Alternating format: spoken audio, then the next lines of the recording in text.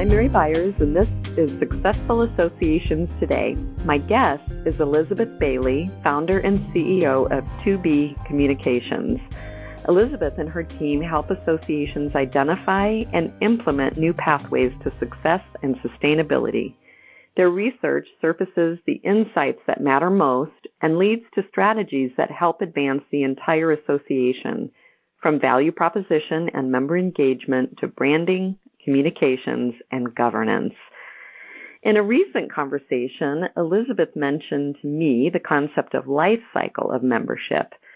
And in the past, we've assumed that members would join and stay until retirement, but that's not necessarily true.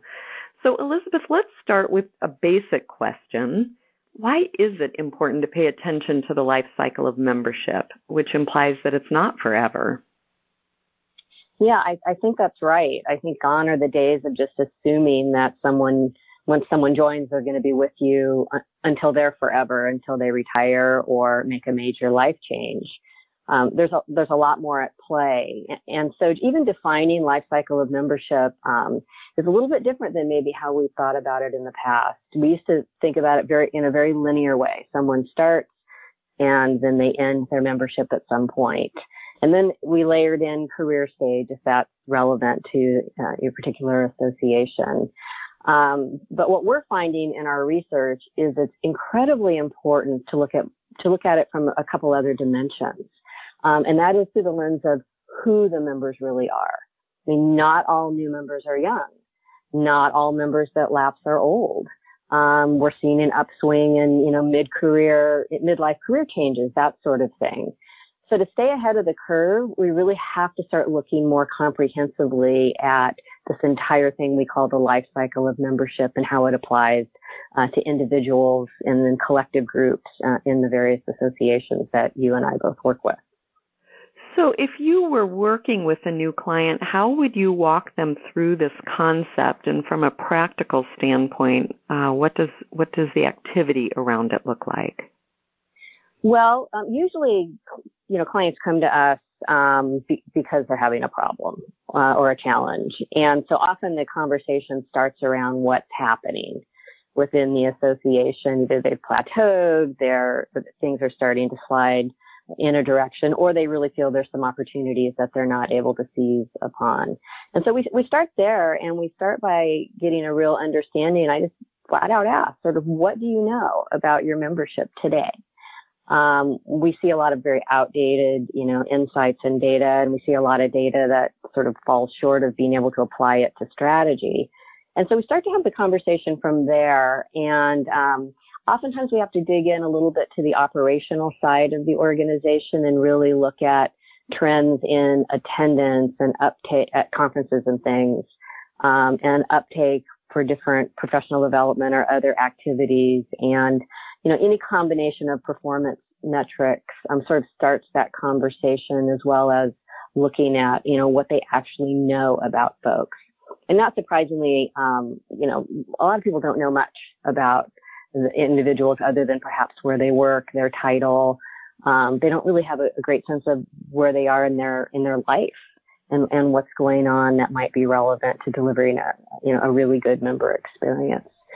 So ultimately, we set goals. Go ahead. Do they not know really, really in depth about members because they don't ask for the data when members first join? Is it that they're not tracking it? Yeah, I think that, a lot of associations are still dealing with very old systems, very old, association management systems and tough databases. I think there's been some reticence sometimes to ask for information. And obviously, if you don't ask, you don't get. You can't build a census really through surveying. You can get some good ideas and some directional data, but the only way to really have a good census of who your members are is to collect that through the membership process.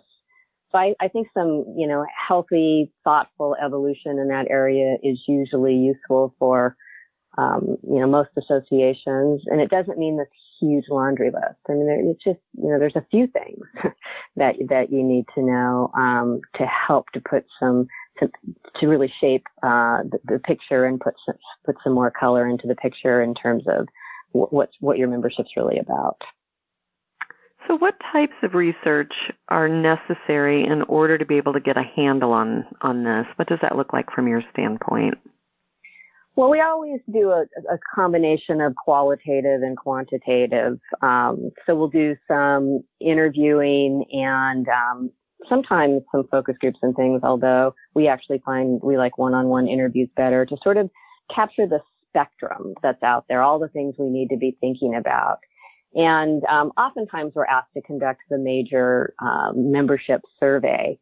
And in the past, they've been very just satisfaction oriented for most associations. And we really, we try to collect enough data and enough insights that we can really look at, where do people think they're going to be in a few years? What is it that they are really looking for? Do they see in this association pathways to the type of engagement that would appeal to them? And so we actually recommend only doing a major survey about every 3 years, and then using other methods of keeping your finger on the pulse in between. And people are really over-surveyed. And so you can kind of buy some way in if you don't do them too often and if you execute them very well and get all that you need to apply it to good strategy. Well, those are the two main things, some good qualitative research and then, a really solid member survey that can be applied readily to strategy across the organization. So you mentioned survey fatigue, which I think is really becoming a hurdle and a challenge to overcome.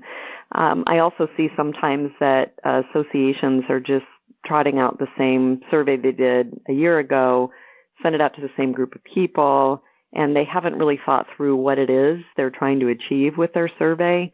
And so they're getting lackluster results. And sometimes the reason they do this is they say they want to be able to benchmark from year to year. But if data isn't relevant and it's not helping you do anything, it doesn't matter if you have a benchmark or not, right? 100%. This is a discussion we have with just about every client that needs some member and market research. I mean, we have to look at the competitive environment. We have to not just ask, what are you interested in? We have to understand, are you interested in this and you would expect that and want that from us, this association, or are you getting that need met somewhere else? We need to understand what's working and not working if they've served in leadership. We see a lot of, kind of problems with leadership engagement structures, pathways to leadership that turn a lot of people off and turn a lot of people away. Clearly, if you have chapters, right, we really want to look at what is it like, what's working about leading a chapter, what's working about being involved in a chapter, or why aren't you? I think one of the things people overlook in their surveying is also getting a bead on, how well do people even know you do this? We get a lot of, I don't know, I don't use it. And a lot of times those aren't even asked in the questions. And then obviously we always want to test messaging. We want to test how you're positioning the association. So that's why you only do them every few years. And there's a way to benchmark certain questions in, a little bit fresher, using a little fresher methodology. Sometimes benchmarking is not as important as asking the question right. And you then have the opportunity to make that kind of shift as well. I mean, we're always looking for research, again, that leads to actionable strategy. It's not helpful to just have a bunch of research where everybody sits in the room and goes, we knew that, or, that's interesting, now what, right? It really has to lead somewhere. So this is a little off topic, but I'm curious, do you ever find information through your research that associations don't really want to know? Maybe because it's bad news? Well, yes. And sometimes it's just really hard news because it's going to mean a lot of change. An example, I can give you is we had a national association that really saw themselves as a direct-to-member association. But when we did all the research, it was very clear that members didn't think about national at all. They were all about their local chapters. But the association wasn't set up to empower chapters. And we also learned that about 30% of their chapters were really struggling, may not be in business a few years from now. So that raised some really important strategic questions for the association about A, who is its real customer, and B, if they did embrace that it was really the chapters that were their customer, what shifts, including staffing shifts and reallocating and realigning, are going to be needed to make that happen and make it sustainable. So that's really tough, right? I mean, those are people's jobs, and that's, a whole organizational implication for that kind of finding. I did want to jump back too, just about the survey fatigue that you mentioned earlier, because I think this is really fun and interesting. We just pulled a survey out of the field a few weeks ago for a large national association, and they had an amazing response rate, which was in the high 30s. And interestingly, about 70 or 80 people were over the age of 90 who did that survey. So I know some associations, and many, many more in their 80s. So I know some associations feel like they may miss, if they have a membership that really skews older, they may be missing those voices, but we are certainly not finding that at all. Interesting. Very, very interesting. And I think there's implications for associations on all sorts of levels here. When we talk about this and think about it, how possible is it to influence the natural life cycle of membership? I mean, you mentioned older, much more senior members. Many associations don't even have that age group really well represented in their association. So how possible is it to even influence life cycle? Well, I think it's very possible, and I think it also depends on what you're really shooting for.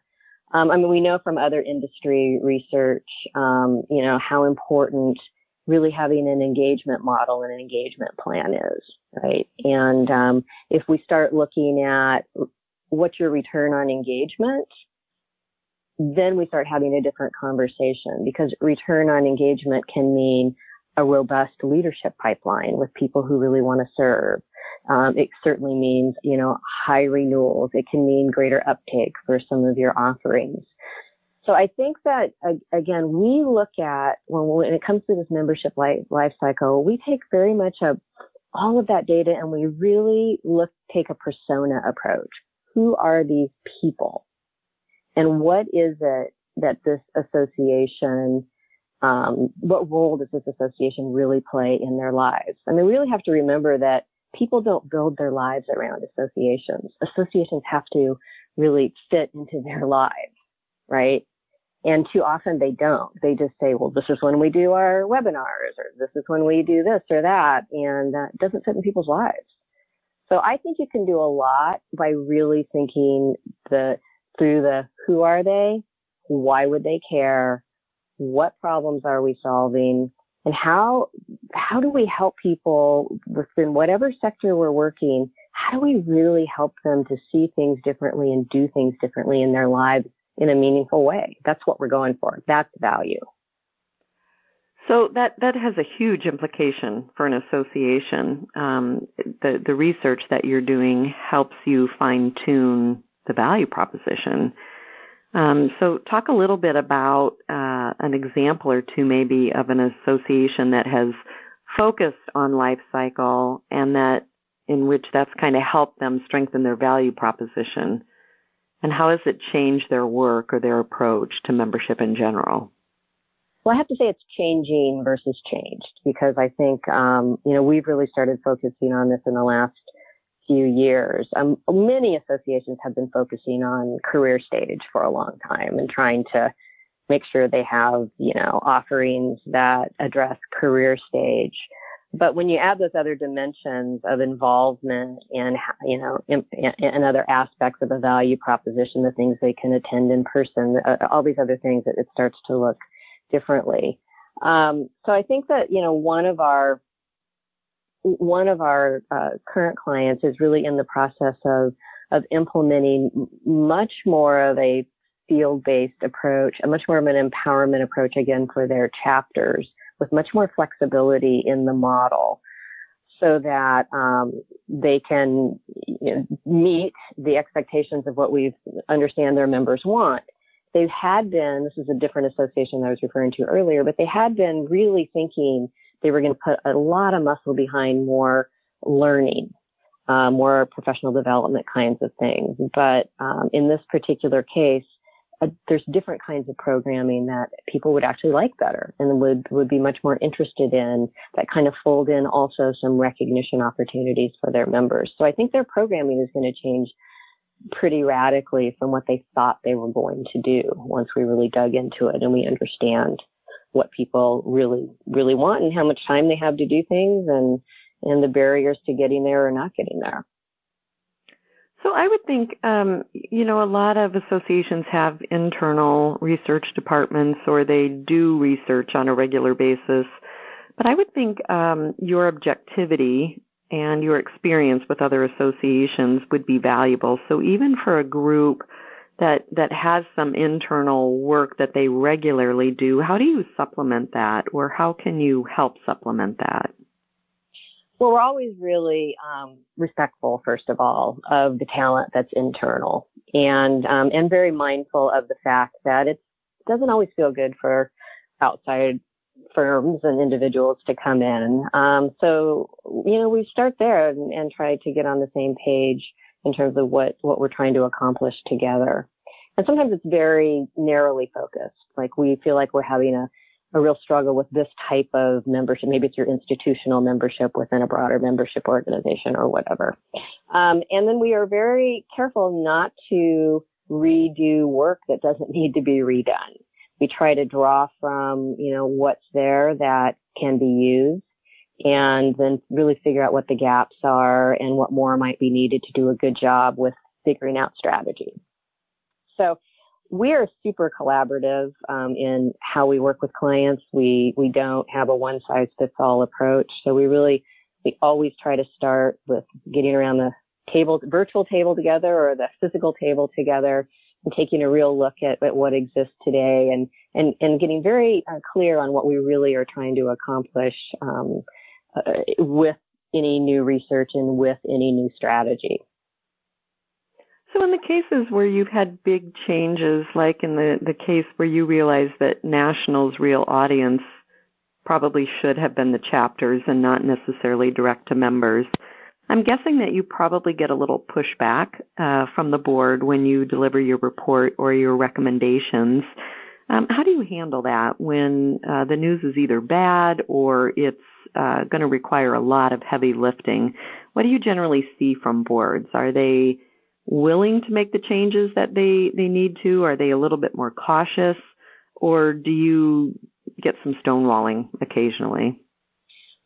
Well, first of all, I would never deliver something like this stone cold to a board. I would have already somewhere in the process talked with a number of board members to understand their perspectives and also with the executive director and any other staff to sort of understand where the internal mindset is and what we might need to do to make sure we really are transparent and offer up a good solid set of findings and their strategic implications.